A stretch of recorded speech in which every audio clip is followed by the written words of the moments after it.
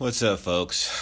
Just been about 5 months here in Montana, and I'm happy to say I finally reached my goal weight of 200 pounds.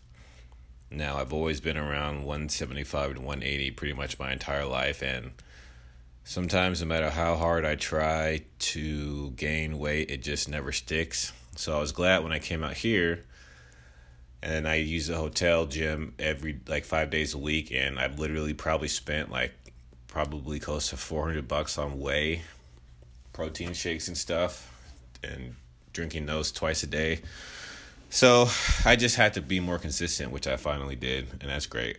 Something else interesting, this comic book website called Comic Book Debate asked me to be a guest author on their website. So now, I didn't want to at first because I don't really like writing about things I don't care about, but I guess I can write about things I care about.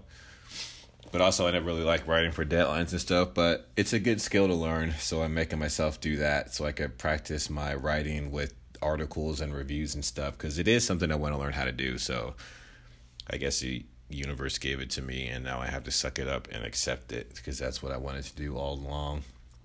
But other than that, it's getting cold, and I need to start looking for a van, because I pretty much have all the money saved up for it, so that's great.